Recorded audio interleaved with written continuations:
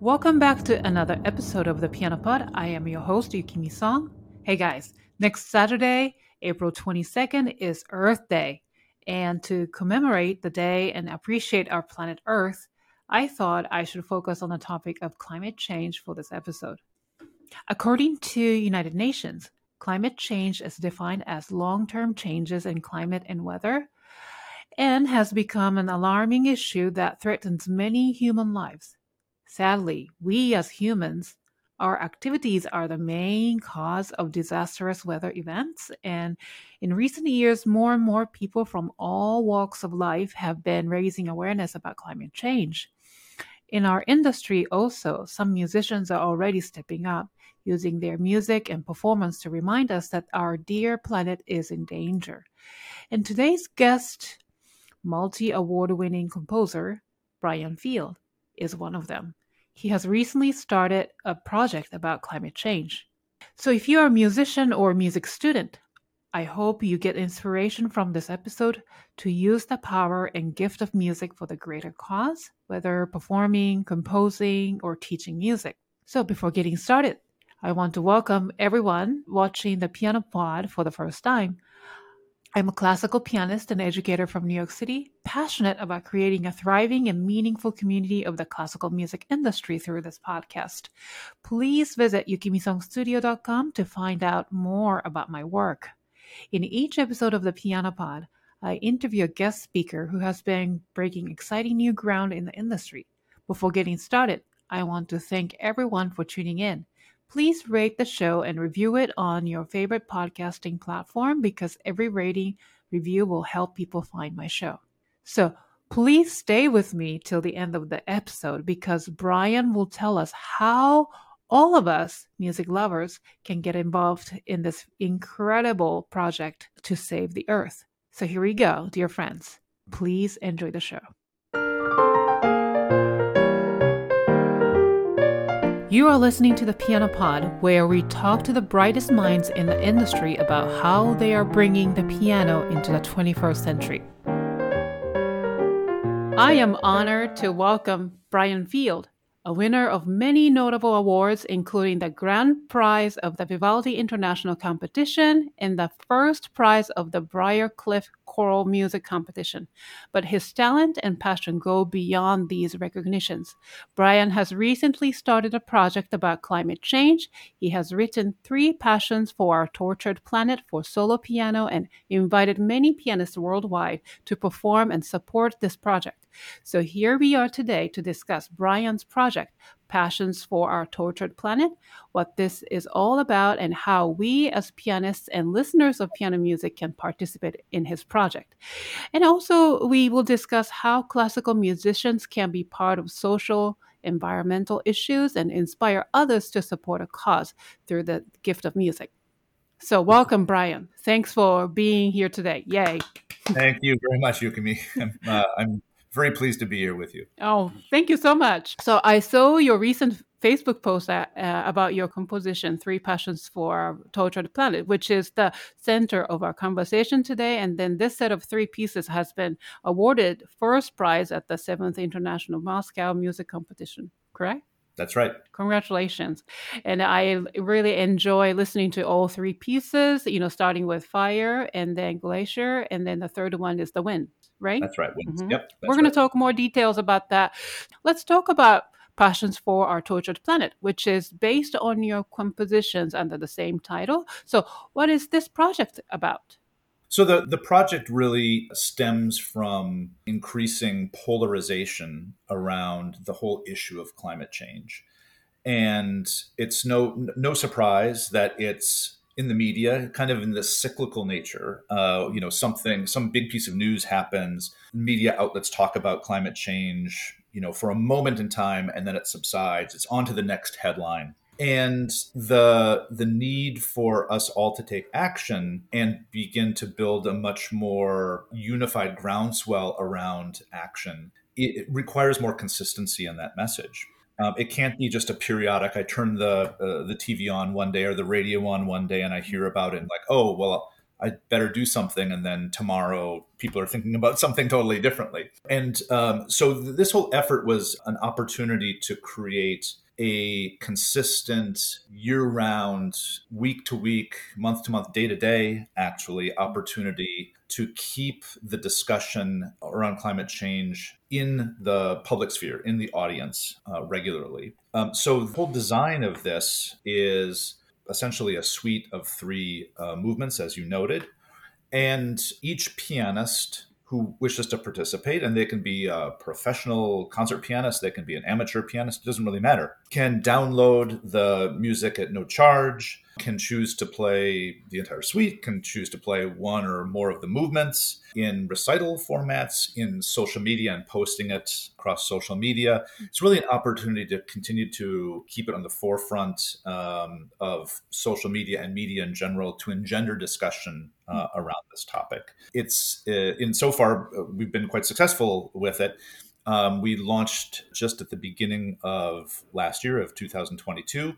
And the piece is originally conceived and written for a fellow Juilliard alum, the pianist, South Korean pianist Kei Kyung Kim. And she took it out and premiered it in Seoul.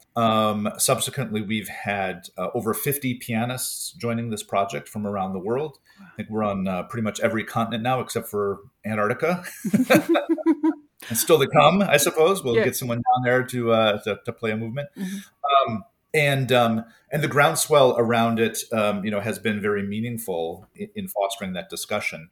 We have obviously several live performances and recitals that have taken place. We have one, and I know this episode is going to be airing in April. We have one around Earth Day, which is the 22nd of April, which will be in Brooklyn, New York. Oh, And that's going to be a multimedia extravaganza. really?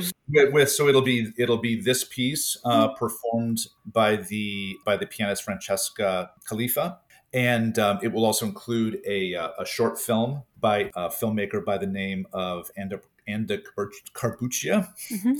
And it's being sponsored by Yamaha and Patagonia Brooklyn. We'll have, hopefully, knock on wood, different scientist representatives there as well for discussion purposes. And the entire proceeds for not just that particular concert, but this entire project are being donated to the Union of Concerned Scientists, which is an organization that's been around for 50, 60 years now at this point. And it's a group of scientists that are creating programs, educational types of programs in support of this issue. So I felt it was a great opportunity to donate to their cause, to their activism, and has been greatly appreciated by them and by the performing musicians so far as well. Wonderful. So, when did you conceive this idea of this project? Did you have any specific experience that influenced or inspired you to start this?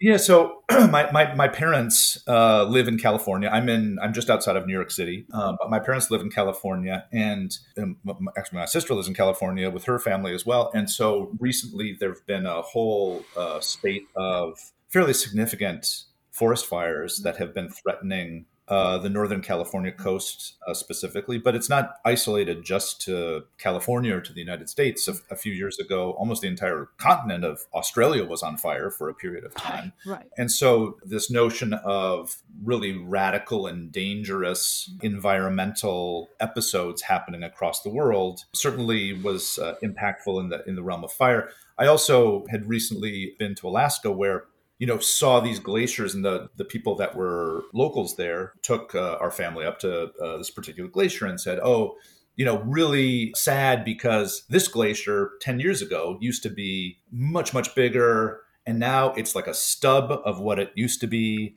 Oh my goodness. It's melted considerably just in a short period of time.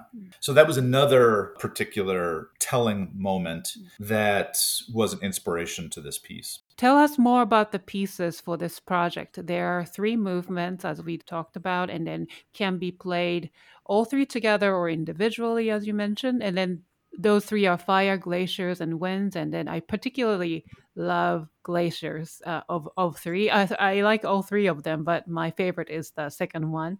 So can you walk through Sure. each piece?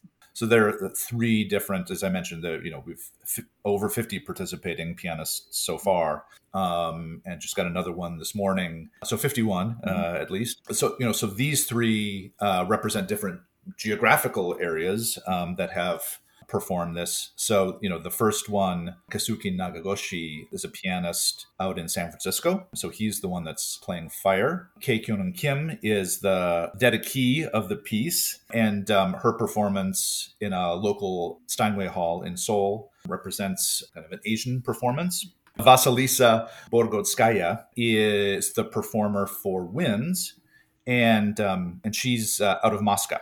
Great performances all, and I hope as listeners, watchers of your show see these excerpts, they enjoy the excerpt and then seek them out in full form Mhm. on YouTube or other outlets. So the overall structure of it is fairly traditional in the kind of fast, slow, fast Mm. type of Western mode. Right. The first movement is Fire, as you mentioned, and it starts out very simply with a single note, essentially an ostinato that starts out slowly with pauses in it, begins to build and build. It becomes fairly contrapuntal early on, kind of Mm. quasi Bach-ish, before really growing and expanding. This is the kind of the wildfire spreading and spreading and spreading until it becomes very, very violent and very consuming, and then finally dies out at the very end.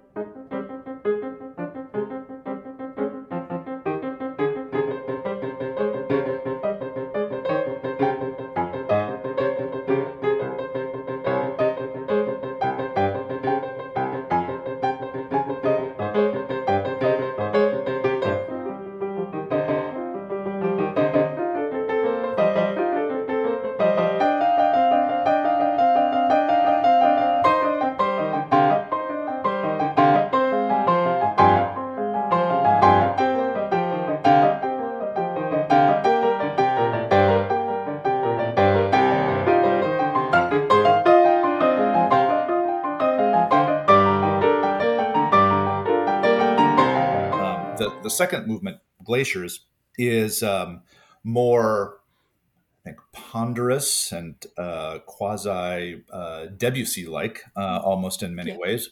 And it's explores the very highest and lowest registers of the piano in sort of these big chords. And then towards the maybe about 2/3 of the way through it becomes interrupted by Mm. these really sudden arpeggiations down to these big kind of crashing clusters Mhm. of tones, which is meant to represent the shearing of ice from the glaciers falling into the ocean beneath.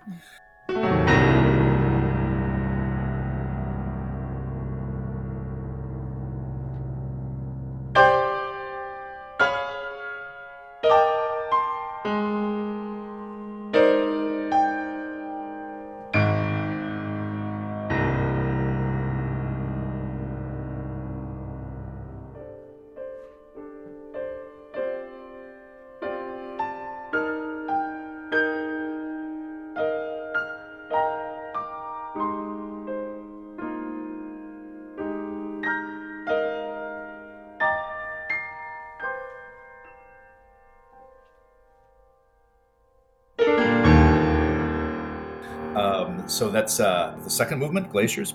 And then the third movement, Winds, which, again, depending on where you might be in the world, could be representative of hurricanes or typhoons or tornadoes, for that matter. Begins very simply, almost sort of a gentle breeze, and then begins to build and build and build and build to this sort of destructive type of nature, which then finally concludes as well in kind of the dying down of it, and the reverting back to that breeze type of that feeling.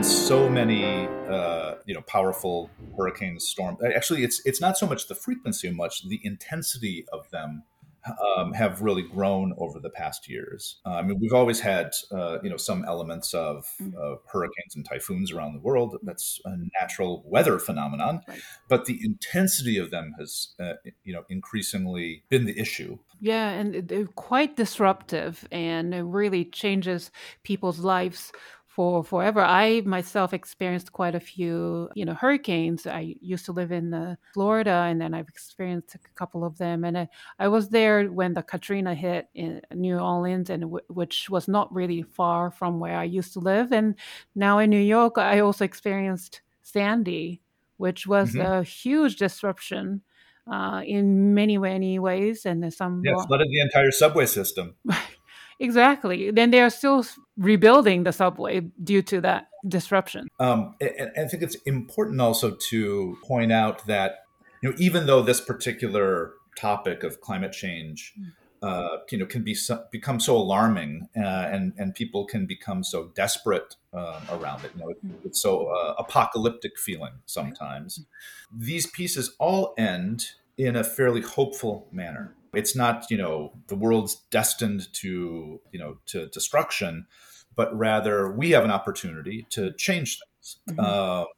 Increasingly shorter and shorter runway of that opportunity to change things, but nonetheless still an opportunity. And so all three of these pieces end with some element of hopefulness. Mhm. Sounds like you are already sparking the conversations. I saw so many publications, and they have been written about your project. And so, any challenges you faced? Any project that we do, there's always the challenge, and then challenge that worth overcoming. So, I think that the challenge, interestingly, is part of the reason for the very reason for the piece. mm, The challenge is around the polarization of this topic. So many people mm, obviously see it, and they see that scientific evidence around climate change is so prevalent, and so people take it as just it's a fact, and yes, we have to do something and try our best to do those things.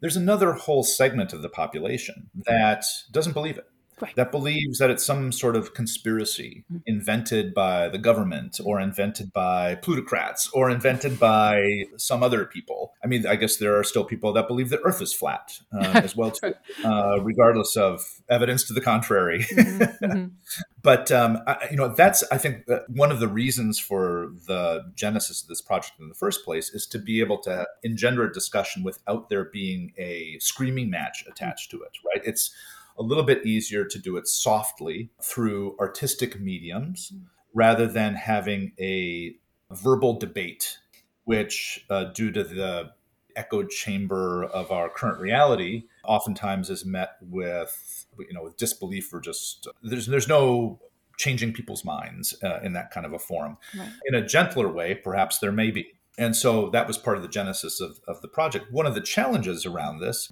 it continues to be, while promoting performances and pianists that take it out, there's still social media flaming going on around how what a ridiculous thing this is. Of course, we've always had bad weather.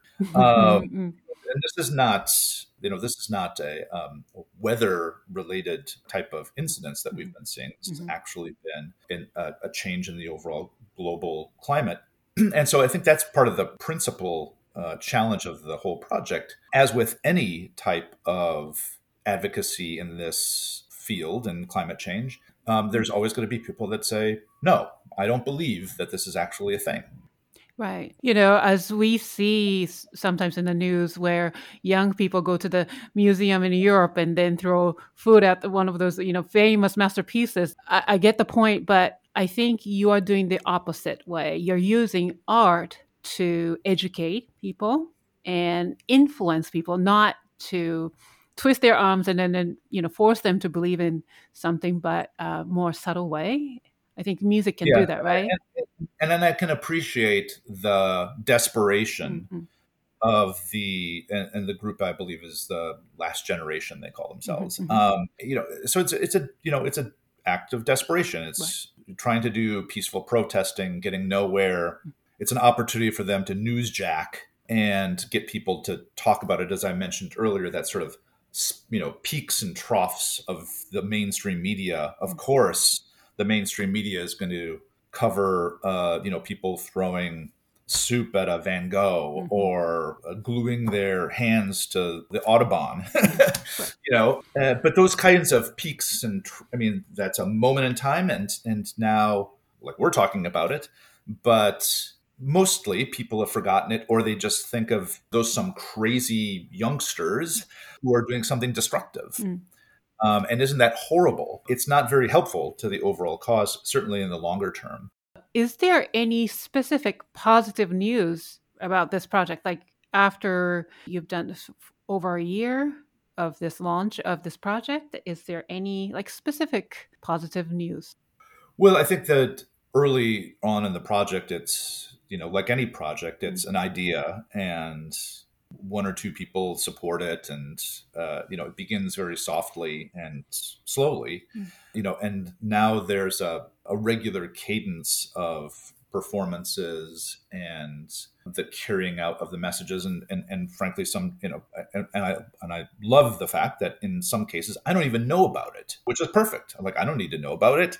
People that are doing it just on their own, doing it organically, posting things in social media around it. Again, it's around taking the message and consistently keeping the message in the forefront wherever possible. This opportunity that I mentioned for this Brooklyn event, another great opportunity, because this will be the first time where it's a multimedia event with other artists and with the kinds of corporate attention to help support, the overall effort in an aligned way. Right? It's not like, if Exxon were supporting it, we probably wouldn't be doing it. But, but Patagonia is a very aligned brand with the types of environmental activism that they do on their own. Patagonia is the sporting company. Yeah, so it's an apparel Right. company, large outdoor apparel company, and very, very committed to outdoor activism, to environmental activism. So, great example there, and perhaps the first of many more similar types of things to come. Wow, those events are going to be really powerful, using multimedia to music that supports, and also visual arts to support, with the presenter being, present. And that is going to be really a powerful thing. This episode is presented in collaboration with our good friends at Forte, a free alternative to Zoom purpose-built for music teachers. Forte offers features optimized for classical music lessons, including audio quality far superior to existing platforms and allowing you to hear every nuance of your student's instrument. Their colleagues at the Royal College of Music, Aspen Music Festival, Curtis Institute, and Berklee College of Music have even used Forte in their own programs. Forte's mission is to radically expand access to high-quality music education worldwide. Forte always puts teachers and their students first. This means you can use Forte with your own students for free forever. And Forte will soon introduce paid features allowing you to connect with new students around the world. Sign up for free today at fortelessons.com or click the link in the description. Now, what is the next step and next stage for this project? Would you like to add more pieces, or would you like other composers in the future to participate, for example? That's a good question, Yukimi. It's certainly I'm not alone in those composers that have written on this particular topic, and there are plenty of visual artists. So I can certainly envision that there may be things in the future, perhaps centered around particular points in time. Earth Day is a great example. It happens annually, and an opportunity to create a larger multimedia type of event. It's all a matter of overall support and time, and being able to organize it. But certainly great opportunity there. What sort of long-term effect from this project do you desire? Well, I suppose I would desire, that the Union of Concerned Scientists, who's the beneficiary, of this project, continue to see it as a a bit of an annuity to the types of activism programs that they support. And really, I think that that's the primary opportunity, that this becomes a fuel for their efforts. Now, how can we participate in this project? So, as a musician myself, pianist, and you Yeah. mentioned that I can download a score and then perform to bring awareness. And as a no musician, how I have quite a lot of no musician, not maybe they play the piano but play it for Mhm. fun. How can they Sure. participate? Yeah, I mean, they can participate as well. The movements are structured in such a way that even non-professional pianists or just music lovers, is like Glaciers is a great example. I mean, it's not a terribly difficult Mhm. movement for performance. So even those that are not professional pianists can download it and learn and upload to social media and lend their voices to the project. Those individuals likely have spheres of friends and influence on their own. So being able to to share that, and then also to reference potential donations to the Union of Concerned Scientists, is a fantastic way for broad participation, regardless of the particular abilities of any one pianist. Right. Now, these three pieces are also available on music streaming services like Mhm. Spotify and Apple. Now, Yep. by listening to them, are you raising funds? Well, as you know, unless you're Elton John or uh, Beyonce. the Rolling Stones or Mhm, something like that, or mhm, Beyonce, yeah, mhm, the royalties, sadly, that come through to composers and musicians through streaming services are paltry mhm. at best. Nonetheless, and any of those that are collected will be donated to the union. Hey, TPP friends and listeners. The Piano Pod is in its third season. Thanks to all of you for watching or listening to every episode since its launch in 2020. I started this show with a simple question I had in mind for quite some time, which is how can we, as classical pianists and music educators, present the beautiful classical music tradition to the 21st century audience in a fun, contemporary, and engaging way? It's been an incredible journey for the last 3 years. I love what I do through this podcast, providing a platform for pianists and educators to reflect and discuss freely how we can keep the classical music industry thriving and relevant in this rapidly changing world. Now more than ever, I need your support so that I can continue my work by bringing you highly valuable content bi-weekly by interviewing groundbreakers in the industry. Your support will go directly to all the costs of the Piano Pod, such as a yearly subscription to the podcast hosting platform, the software I use for high quality recording sessions, and tech gear, as well as all the hours I spend researching and and video editing. You can make a one-time donation or monthly pledge by clicking the PayPal link in the show notes or going to TPP's website at thepianopod.com. As a thank you, you will receive the Pianopod's fun logo sticker in the mail. So please support my show today and don't forget to subscribe, continue listening, and tell your friends and colleagues about the Pianopod. Let's continue with the episode. So, let's talk about Mr. Brian Field. You're the multi award winning and multi genre composer. You've written for orchestra, chamber, choral, vocal, piano solo, jazz, funk stuff. And I also listened to this morning electronic music. That was Yeah. really wild. I loved it. Now, I particularly enjoy your choral and then the piano solo pieces. And so, how and when did you discover your love for music? Oh boy, that goes back quite some time. So I'm 55 years old, and started playing piano when I was 8 years old or so, and even at that early age began sort of dabbling around and trying to write down music as well. And I had no idea what I was doing, of course, but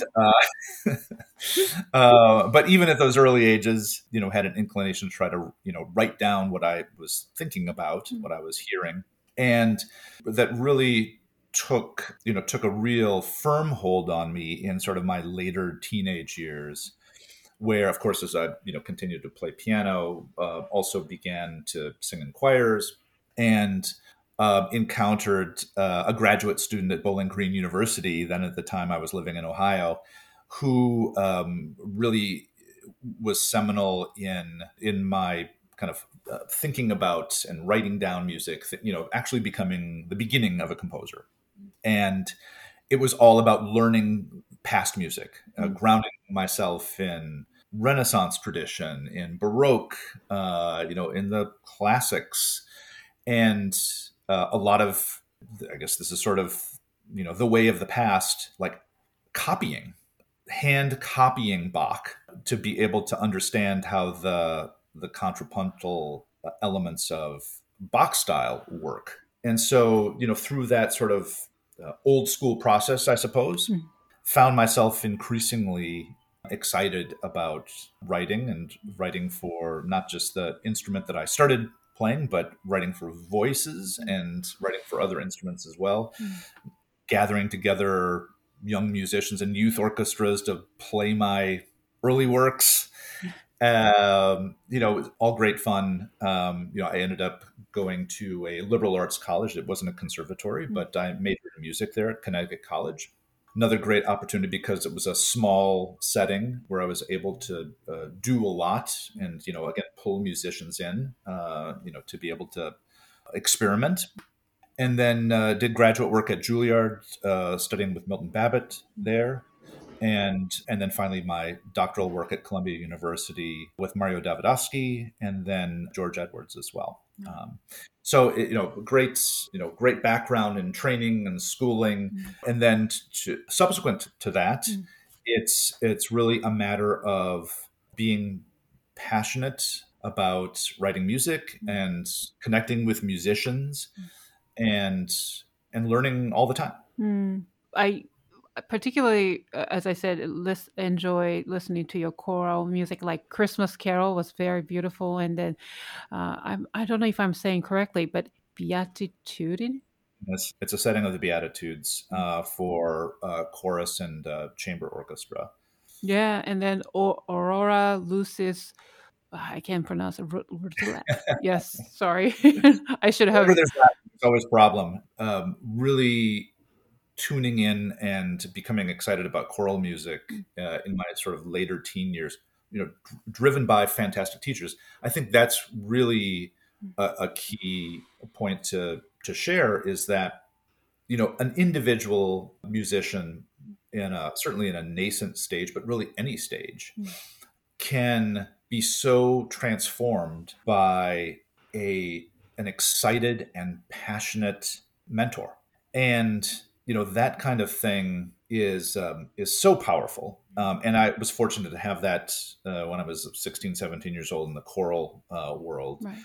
Where before it was like, okay, yeah, let's sing, that's fine. But then, tuning in with this particular individual, his name's Steve Whipley, and he's obviously retired at this point, but exposed me to so much, kind of the richness of really serious choral music, of Debussy and Mozart and Bach choral music, and William Schumann, like modern choral music as well.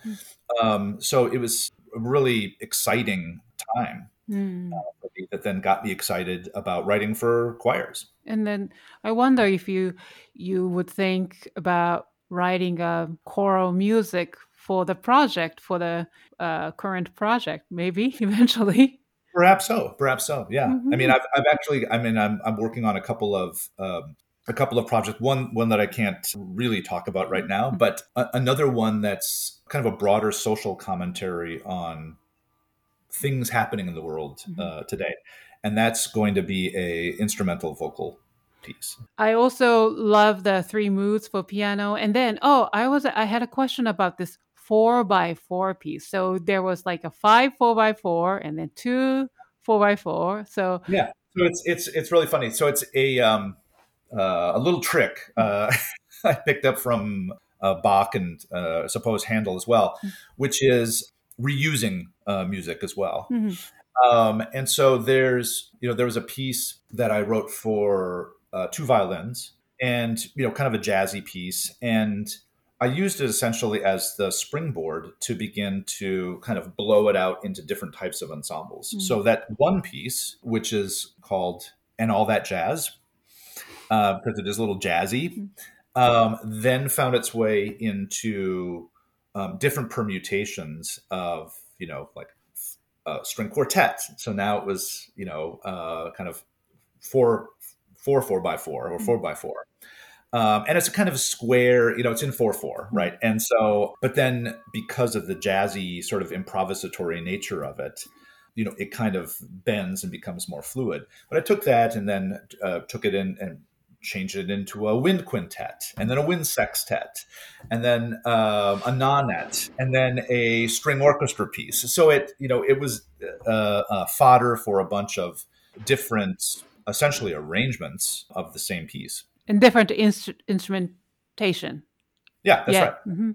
Wonderful. No, I enjoyed listening to them. And then especially the arrangement for the wind quintet, which you won the Vivaldi International Mhm. Competition, and congratulations. So that YouTube clip I really enjoyed. Now, Well, thank also you compose electronic music and then jazz funk stuff. So do you have any backgrounds? well, so I mean, in electronic music, Mhm, obviously, studying with Davidovsky and Bab. I mean, both of them were really old school, early adopters and early pioneers in electronic music. Learned a great deal from both of them. Less so Babbitt in electronic music, who was much more of a super broadly minded composer. Davidovsky had a whole set of kind of acoustical nuances and almost orchestrational tricks, mhm, and that he certainly used over and over again in his synchronisms. So I tried to use some of that, that kind of technique in my work. Going back to Babbitt for a moment, a fascinating fellow because of his broad intelligence and incredible encyclopedic knowledge of a vast variety of different types of music. People tend to think of, they listen to Babbitt's music and they assume that he was very pedantic about writing in his particular style, which mhm, is absolutely not the case.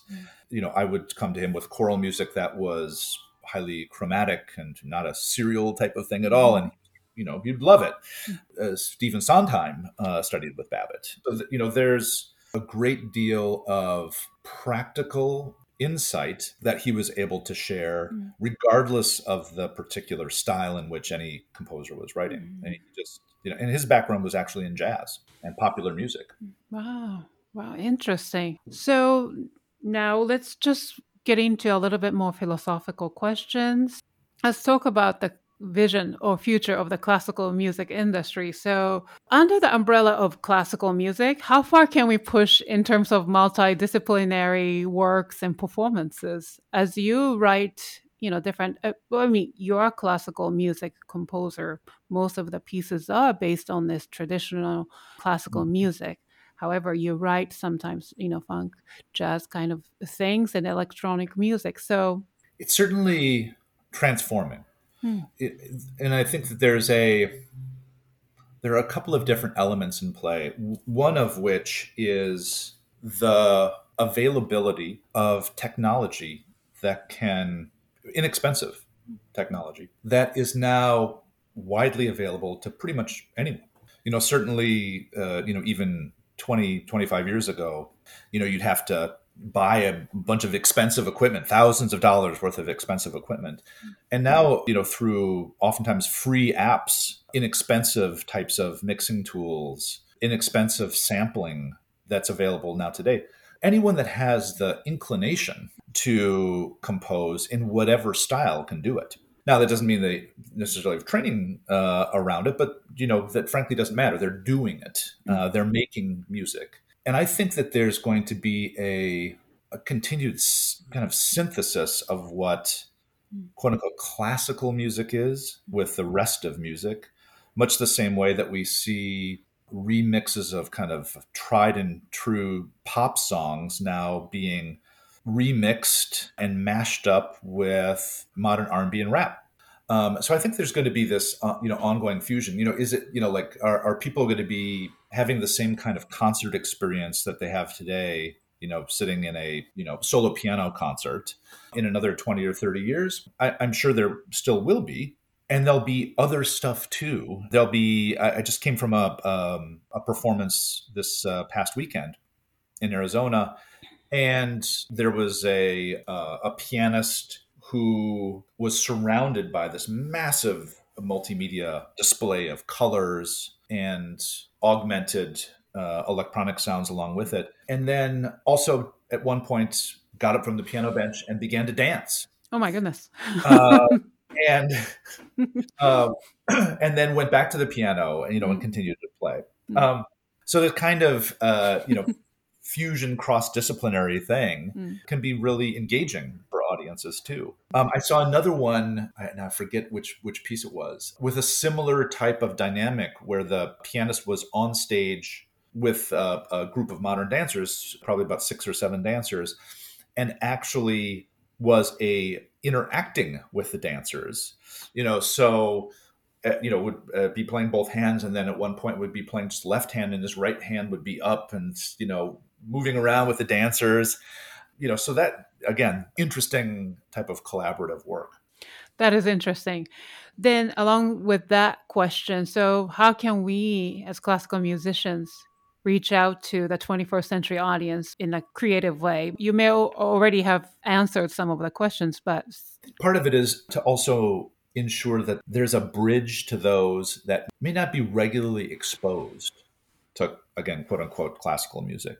Leonard Bernstein is a great example of this. In the types of programs that he would run to talk about the pieces of music that were going to be played and to deconstruct them and to provide context to an audience that, I mean, in those cases, people at the, sitting at the New York Philharmonic were probably already pretty primed and ready for some good old music. But for those coming to a general recital, having some kind of context, being able to speak to some degree to the audience about what they're about to hear, kind of break the third wall and talk about themes that they might, and potentially play themes that they might be hearing.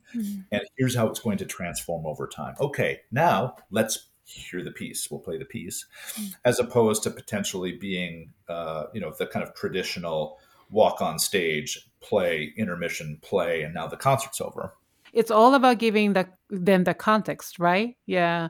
And then I feel like that's exactly what you're doing with this passion for our tortured planet in many ways, because the title obviously reflects the cause, but also as a pianist, if I chose to play those three pieces, I would first of all speak to my audience and say, "Hey, this is the project, and this is the cause," and then listen to my the piece that I'm about to play. I think it's Mhm. important to giving them the context so that they can engage in the music better rather than just good old come up on the stage and bow and then play and then bow Yeah. again and then leave. Yeah, that kind Yeah. of thing. Yeah, that fits for a specific audience, go to Lincoln Center, Carnegie Hall, and so forth. But yeah. Yeah, but even, I mean, like, Bernstein was doing it, and he was at Lincoln Center. Oh yeah, that's true. So, they should do more. Okay. Mm. I think in some cases it just requires a little bit of bravery, Right. uh, to break the mold Mm. of what the traditional recital is, and Mm. instead make it much more of an interactive type of experience. Yeah, absolutely. Yeah, you're right. Now, I'm going to go back to your passion for our tortured planet. So, you are bringing awareness really in a subtle way. So, how do you think music can uniquely bring awareness of social and environment issues and inspire others to support a cause compared to other forms such as writing, speech, poetry, or visual arts? I think they're not, so none of them are one better than the other. Mm-hmm. And in some cases, they're an amalgam of different types of mediums. Where there's a text, whether it's a choral piece or a song, there's the written word as well as the music. Visual film, for example. Video incorporates oftentimes music as well, Mm-hmm. um, along with the visual images. But there is and I think that the distinction here is that there's in the kind of pure music sense, absent the visual elements, there still is that sort of ineffability, the emotional piece of it that people can respond to in a way Mm-hmm. that they may not necessarily through an explicit text have that same kind of experience, because everyone brings their own personal histories then, in the absence of having the written word or the spoken word attached to it. So those types of things can be visceral and a purely emotional response. And oftentimes those emotional responses are the things that push us or drive us into some sort of action, or at least help drive some of that action. And so that's where I think the purely musical piece can be helpful in helping to drive a particular social cause, but married with visual elements. I mean, we're all visual creatures as well. That can make it very powerful too. And that's why having this kind of social media amplification element of the three passions is also very important. Some of the pianists have already done taken it upon themselves, and they've created almost like quote unquote music videos, almost while they're playing. There are some pianists that have done that with glaciers, where Right. they actually start to juxtapose images of glaciers and the shearing of the ice. I've Uh, seen that. Yes. That was very powerful. Right. So now you've got the marriage of the visual and the audio together. There and certainly have been plenty of vocal pieces on the topic of climate change and around social issues, and those too can be very powerful when integrated with music and visual media. Yeah, there are so many ways to do that. There are so many ways to, let's talk about your project. So, not just a good old traditional way of playing in front of the audience, but we can reach out to audience by, putting together visual and then the audio and post it on TikTok or Mhm. Instagram, for That's right. example. Yeah. Oh, yeah, yeah, yeah, yeah. That's also a spark their curiosity and conversation, and hopefully for some to change their minds about environmental issues. Yeah. Any advice for younger musicians? So what skills they're required or demanded as musicians of the 21st century, do you think? Curiosity, I think, is the name of the game. Being curious and being open to new ideas, Mm. to new things that you hear, to trying out new things. This is, as I mentioned, with the notion of bucking the traditional recital paradigm. Mm. Um, I think there's. I mean, I was at a college about a year ago or so, part of a choral rehearsal of a piece of mine, and we had a discussion afterwards where a lot of the college students there could ask whatever they wanted to, and there was a young woman there who asked that same thing. So like, I'm really interested, but I'm not a trained musician. I like singing in this choir, but like, what do I know? And I hear some people saying, "Oh, I've got to go through a bunch of formal training and I've got to learn a bunch of stuff." And I was like, "No, no, you don't. All you got to do is have a passion around it and to do it. Be passionate, be curious, and do." I think that was Maria Callas's uh, in the Okay. play masterclass.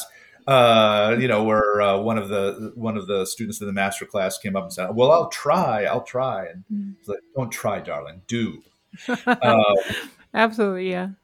be curious, be passionate, take action, and all the rest will follow." Like Mm. if you're curious and passionate, you'll be curious and passionate about the musical world around you, whatever that might be, and continue to expand it as you gain more information.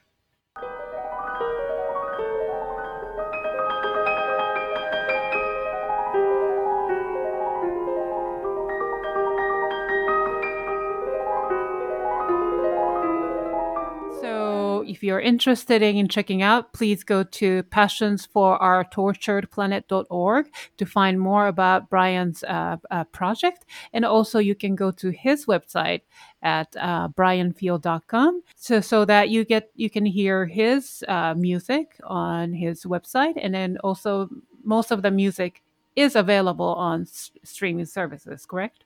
That's right. Yeah, wonderful. This has been such a fun, inspiring conversation, Brian. But before I let you go, we have one more thing to do. It's called TPP Rapid Fire Questions. And this is part of Right. the show where I get to ask fun questions to each guest. Now, here's a little warning. As silly as these questions may sound, your answers may reveal who you truly are. So, Oh, oh, are you ready? terrified. No, it's going to be okay. So please answer them with the shortest responses as possible, and then no explanation is necessary. No Okay? explanation. Okay. Yeah, All right. yeah, yeah. So, number one, what is your comfort food? Pizza. All right. Amen to that. Now, how do you like your coffee? Black. Cats or dogs? Cats. Okay. What is your word or words to live by? Passion. Mm, great. What is the most important quality you look for in other people? Integrity. Yes. Name three people who inspire you, living or dead.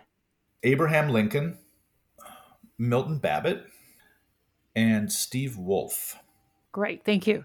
I know that that's a tough question usually. All right, name one piece in your current playlist. The Dimming of the Day. The Dimming of the Day by who? Who is that? Oh, people are going to have to look it up now. Yeah, okay, I'm going to look it up. Now, last question. Fill in the blank. Music is blank. Power. Ah, great. Ding ding, you won. Thank you so much for answering all these questions. So this concludes this episode of the Piano Pod. Thank you, Brian, for joining my show today and sharing your stories and insights and expertise. And you can find more information about Brian and his project through his website at brianfield.com. And if you're a pianist, I urge you to partake in his project, Passions for Our Tortured Planet. For more information, please visit passionsforourtorturedplanet.org. And thank you to my wonderful audience and fans for tuning in. If you enjoyed today's episode, please rate and review it on whatever podcasting platform you use. Remember to hit the thumbs up button and subscribe to my channel if you are watching this episode on YouTube. Follow TPP on social media to get the latest piano news via Facebook, Twitter, Instagram, and LinkedIn. I will see you for the next episode of the Piano Pod.